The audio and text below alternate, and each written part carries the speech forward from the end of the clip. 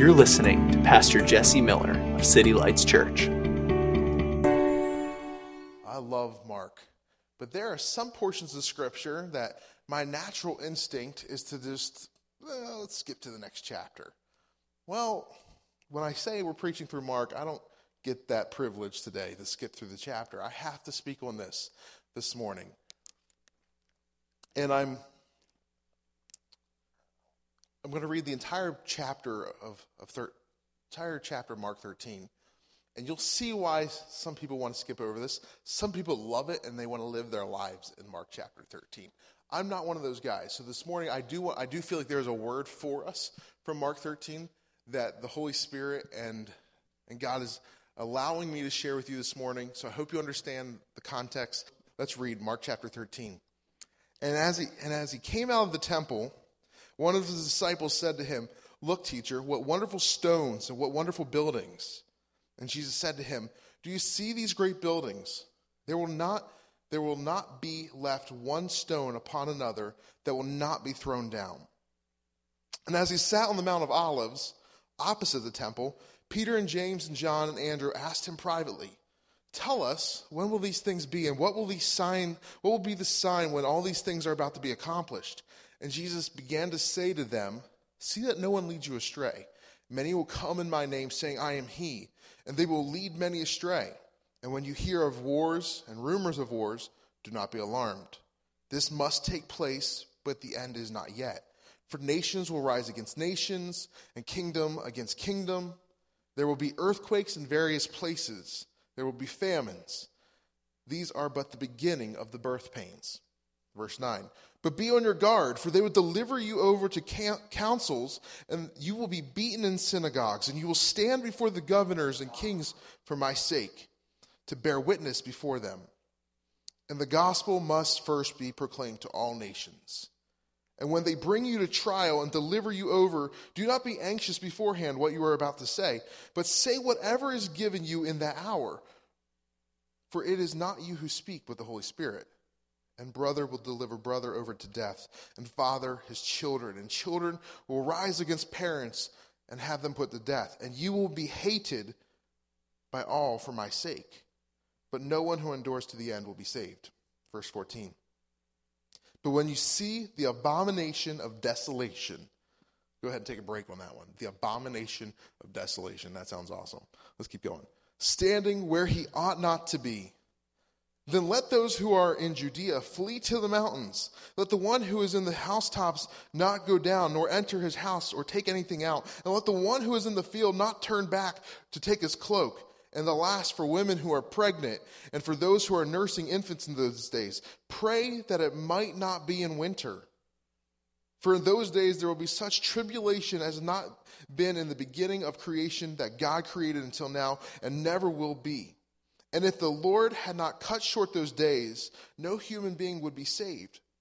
But for the sake of the elect, whom he chose, he shortened the days. And then if anyone says to you, 'Look, here is the Christ,' or 'Look, there he is,' do not believe it. For false Christs and false prophets will arise, perform signs and wonders to lead astray, if possible, the elect. But be on guard. I have told you all things beforehand. But in those days after that tribulation, the sun will be darkened, and the moon will not give its light, and the stars will be falling from the heavens, and the powers in the heavens will be shaken. And then they will see the Son of Man coming in the clouds with great power and glory. And then he will send out the angels and gather his elect from the four winds and from the ends of the earth to the ends of the heaven. From the fig tree, learn its lesson. As soon as its branch becomes tender and puts out leaves, you know that summer is near. So also when you see these things taking place, you know that he is near at the very gates. Truly I say to you, this generation will not pass away until these things take place. Heaven and earth will pass away, but my words will not pass away. But concerning the day or that hour, no one knows, not even the angels in heaven, nor the Son, but only the Father. Be on guard, keep awake. For you do not know when the time will come. It is like a man going on a journey, and when he leaves home and puts his servants in charge, each with his work, and commands the doorkeeper to stay awake. Therefore stay awake, for you do not know when the master of the house will come, in evening or at midnight, or when the rooster crows, or in the morning, lest he come suddenly and find you asleep.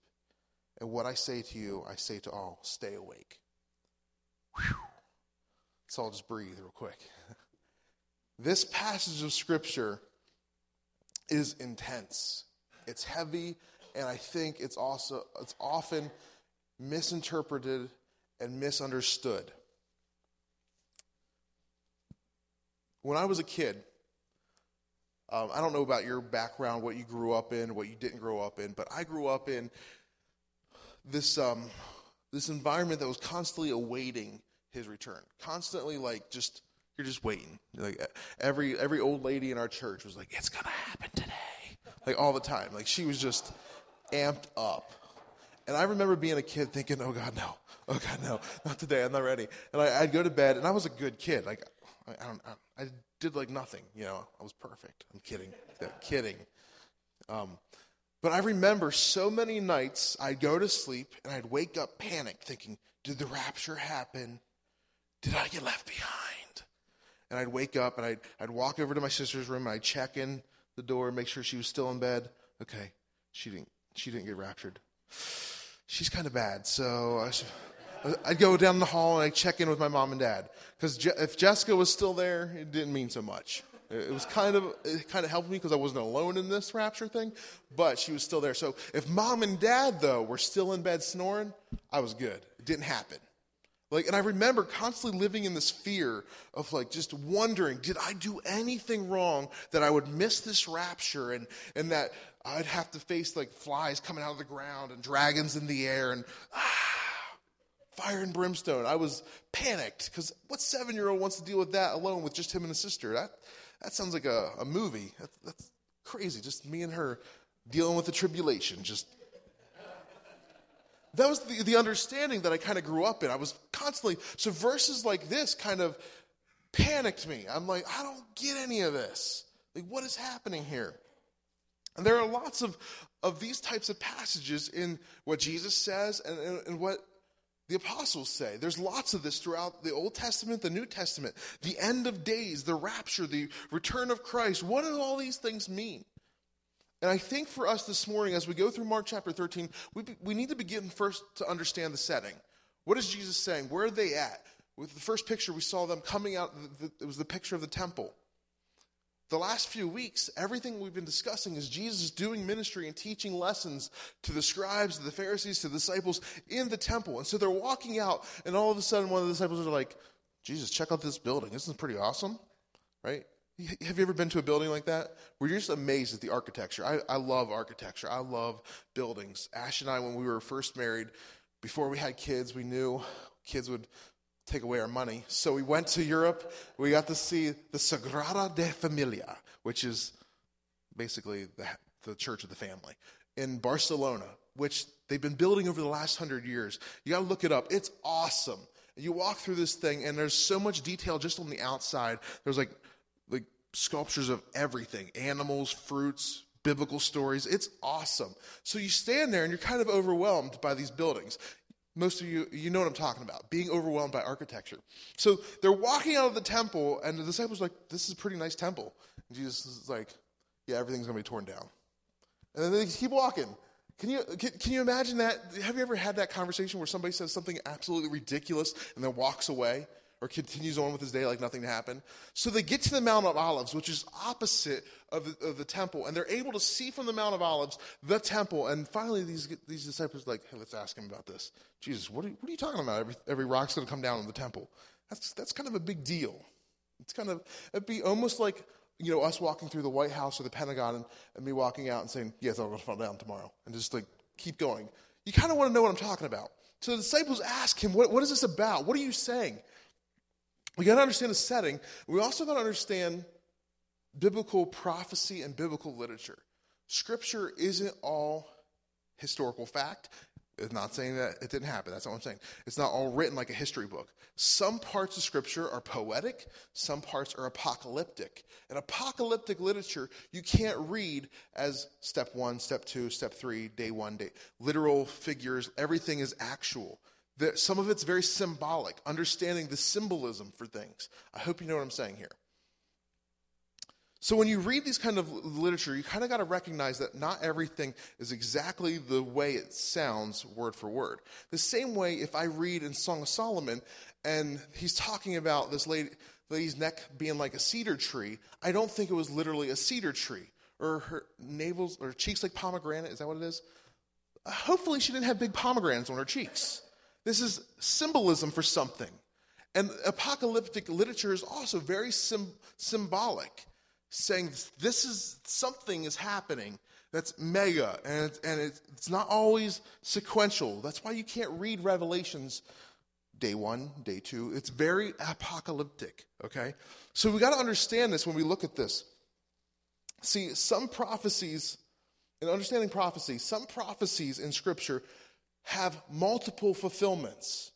In the Old Testament, when they prophesied the Messiah, there were responses of things that actually happened very quickly after the prophecy. And there are other parts of that same prophecy that were fulfilled in Christ.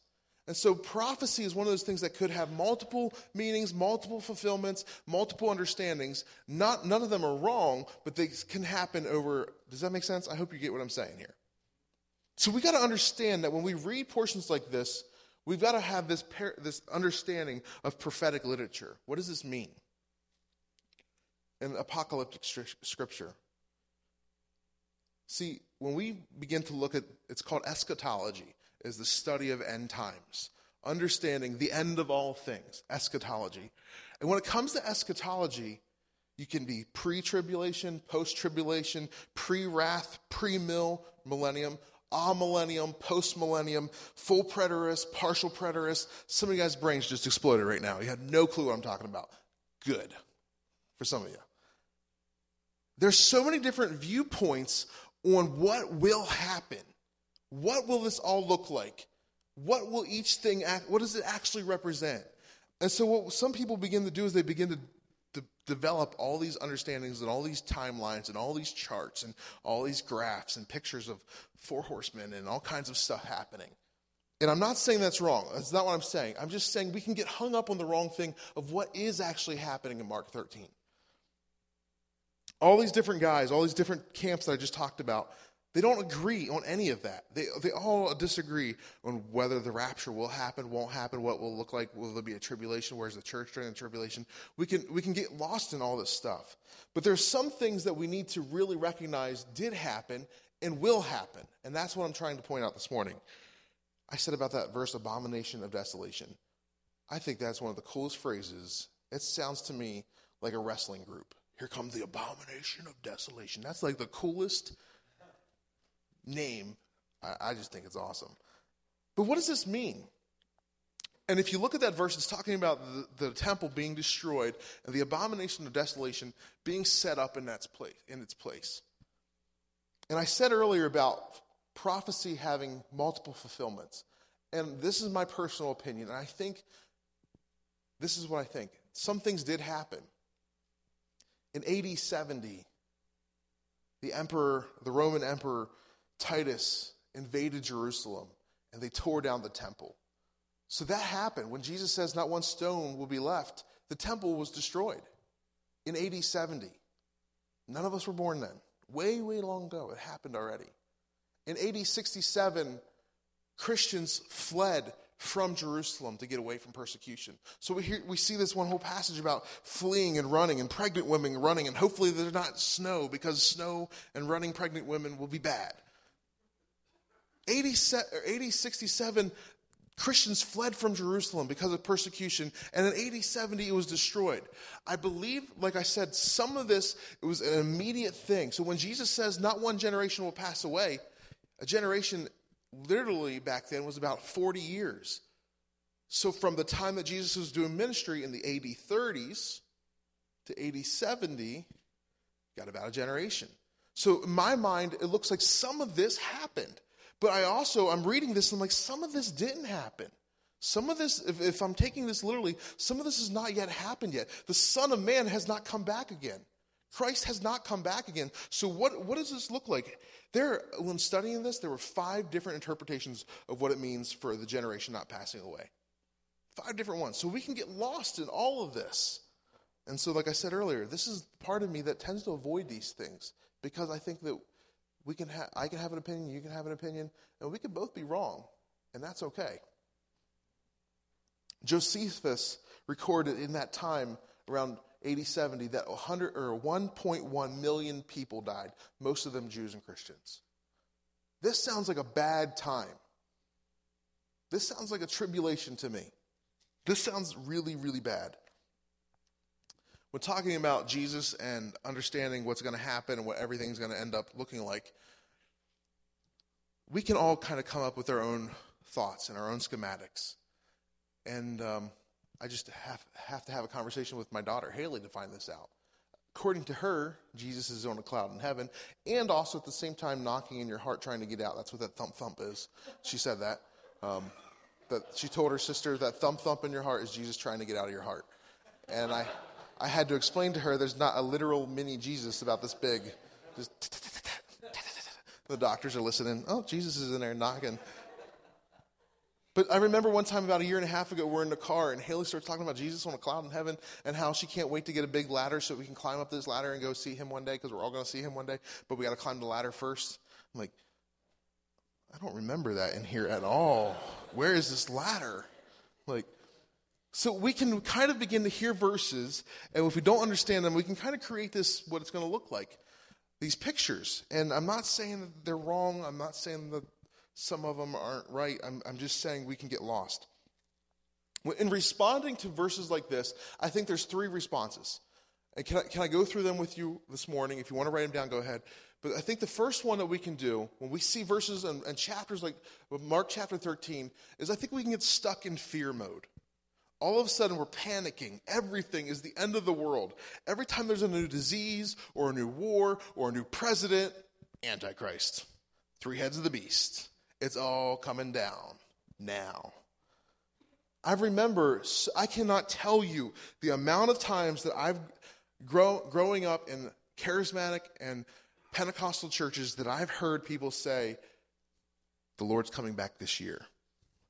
And I think you're crazy. and their reason why is, well, look at the news. My grandma, you call my grandma any day of the week, and this is the conversation. Jess, I hope you're being good because it's getting bad out there. I saw on the news the other day, this guy killed blah, blah, blah, blah, blah, and I think the enemy is coming. I'm like, wow, Grandma, thanks for the pick-me-up today. It's a lot. That's my grandma's conversation every time. Like she is just amped up waiting for the return of Christ because it's all bad now. The truth is, there's some really bad things happening right now. There's also some really good things happening. Are we living in the tribulation? I don't know. But I think it's ridiculous when we begin to take these prophetic things and because we're looking for it, we're waiting for it, we begin to assign names and false prophets and antichrist to every person. I think it would have been really okay for early Christians to say Nero is probably the antichrist. That would have made sense. I think we could have looked at Hitler or Stalin and said, Antichrist, mass destruction, mass murder. And all of a sudden that's past. It's out of our frame of reference. So now we get people on Facebook all the time, Obama has got to be the Antichrist. Like, what? Do you not even remember some ruthless dictators in history at all? No. So Obama's the guy because you don't like his medical. I'm not being political here. I'm just saying we can get really ridiculous as a society, especially when we're trying to study the end times, when we're trying to figure out what is Christ doing, what's happening in the world. We can begin to assign things to everybody while missing the point. We can get really scared. And rather than making monsters out of everyone, what we should be doing is making a savior and a redeemer out of one in this passage. We can look at this and try to find the demon behind every curtain, or we can see the Savior that's in here, that the Son of Man is returning, that the Son of Man came to save first option is getting stuck in fear mode. I think the second option, we can get stuck in disbelief. We can look at this and say, oh, this is so long ago. I've heard so many prophecies from these crazy ladies, and I've read so many things online. And don't you remember that guy a couple years ago said this is the end of the world? That's not going to happen. And so what we can do is we can begin to say, it didn't happen so far, and it's been so many years since Jesus said this, that it's not happening at all. I think it's interesting that Jesus refers to the fig tree again. Do you guys remember? We've talked about fig trees a lot. In Mark, Jesus is constantly talking about fig trees. And he refers to the fig tree saying this. And I think this is interesting, and I'm not going to tell you there's a bunch of theologians who will back me up or whatever. This is just a concept that I've seen and I've looked at over the last few days. Jesus is referring to the fig tree saying, look at the fig tree. You know when it's the season because of the fig tree. The same thing, you should know the seasons in the world. What did we see about the fig tree 2 chapters earlier? Jesus looks at the fig tree. It showed signs of having fruit and being in season while it wasn't in season. Does that seem to kind of seem a little bit confusing here? So Jesus is referring to something that didn't work 2 chapters earlier as saying, look, you should know things by their fruit. Even though we had to curse this one because it was showing signs of fruit and not having fruit. Jesus does not give us a system here to say, hey, look, everything's going to line up the way you like it to line up here, so you will know the day and the hour. But we do have that promise that he's coming. See, I love that he says, see the signs, no one knows the day or the hour. There are signs that it's happening, but nobody can tell you, even Jesus himself and the angels do not know when it's all going to be done. He's not giving us a formula to figure out the signs so we can predict the future. He's giving us a formula so we can predict that he is coming. We know he is coming. I said earlier about all those different pre-trib, post-trib, pre-wrath, all those things. They can't agree on how he'll come or when he'll come, but they all agree that he will come. He will come. I think the third option that I want to discuss this morning, and we should leave with, instead of being stuck in fear mode when we read this passage, or being stuck in disbelief, we should be waiting with joy. We should be knowing with joy in our hearts that he is coming. What your end time map, Jared and I used to look at end time maps all the time because they are awesome and hilarious. They got so many pictures of different beasts and stuff, and they're all a little bit different, and they're like this big because you can't fit it all into one paper of, you got guys going up, Jesus coming down, and angels over here and fire over there. It's cool, and it can be intense. Whatever one you subscribe to, whatever one you think is yours, doesn't really matter. If you love or if you hate the Left Behind series, it doesn't really matter. If you like the Kirk Cameron version or the Nicolas Cage version, it doesn't really matter. Christ is coming again. That's what matters. That's what I need to subscribe to. That's what, as City Lights Church, that's what we focus on, that he is returning again. He's returning again to restore the earth, to make all things new, to bring peace. He's coming again to rule and to reign. There won't be chaos. There won't be wars. There won't be famine. He's coming to bring his rule and his justice. That's good. To put an end to disease, to put an end to war, to sadness, to homelessness, to abandonment, and selfishness. He's coming to put an end to it. That's good. Just this last week, my dad talked about it a little bit in our men's breakfast. But this last week, Ash and Faith were out driving around, and there was a guy in the middle. It was a cold day, looking freezing, and he had a sign that just said help.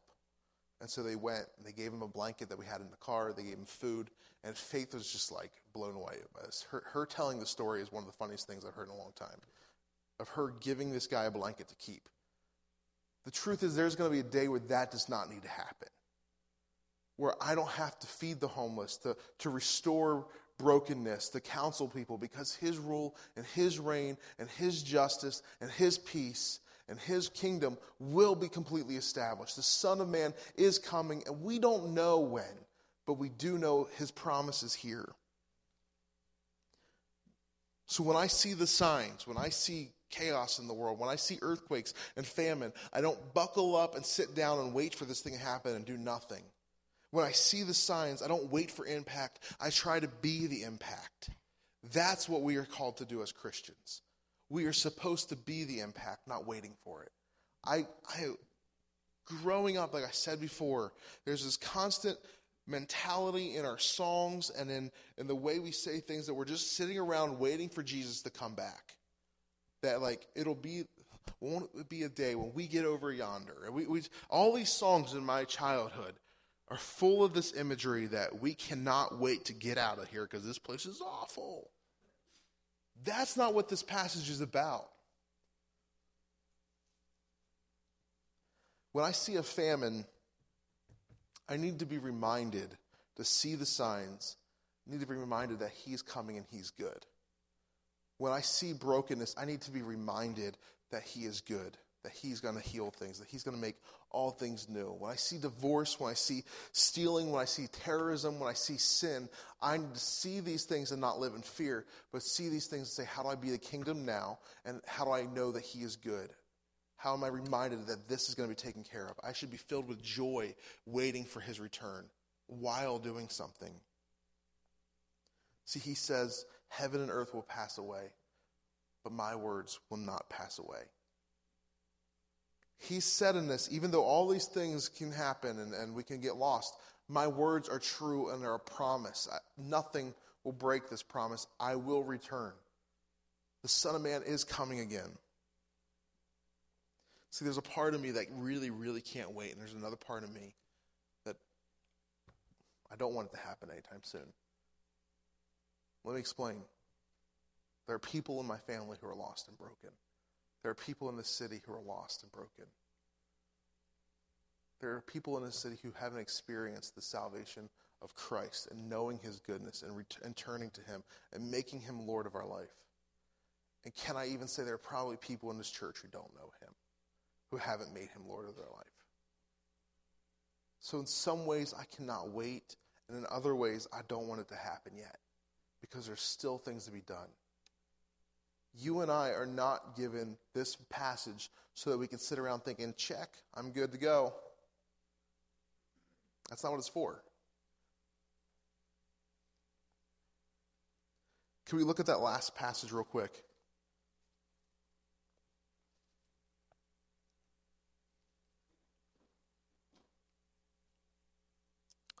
Verse 32. But concerning the day or that hour, no one knows, not even the angels in heaven or the Son, but only the Father. Be on guard and keep awake, for you do not know when the time will come. It is like a man going on a journey, and when he leaves his home, he puts his servants in charge, each with his work, and commands the doorkeepers to stay awake. Therefore, stay awake. When we wait for him, when we have this promise of him returning to make all things new, we have each been given work to do. We've all been given an assignment to use our gifts, to go and to make disciples, to baptize them. We're all been given that charge. And so we can either do our own lives and ignore this text and say it's not happening and just do our own thing, build our own kingdom, or we can build his in the meantime. We can be that servant that says, I got my job to do, and I'm ready for him to return. I'm constantly aware that he will return. I hope that we can be a church that instead of figuring out all these different things of what the interpretations mean, we can recognize that his promise is here, that he is returning and he's restoring all things. Let that be the mountain that we die on. Let that be the goal of our church. Too many of us live in a fear of his return. There should be fear and joy of his return. I hope that makes sense this morning. I know this wasn't the most happy feeling message of all time. This wasn't the most normal one. Like I said, I skip over a lot of eschatology in my conversations because I think we can get really distracted. We can get really lost in trying to figure out our charts. But there's one purpose behind it all, and that's for us to be working. You have jobs. I'm not talking just spiritual. I'm talking about physical, real jobs. You have careers, you have school, you have families where there are broken and lost people. We have a city that doesn't know Jesus. There is work for us as servants to do. There are people that need to hear the gospel, that they need to hear proclaimed that he is coming to make all things new, that he will return, and it's not a lie. It's not something he made up. He said it will last forever. These words are true, and I believe them, and I hope you do this morning too.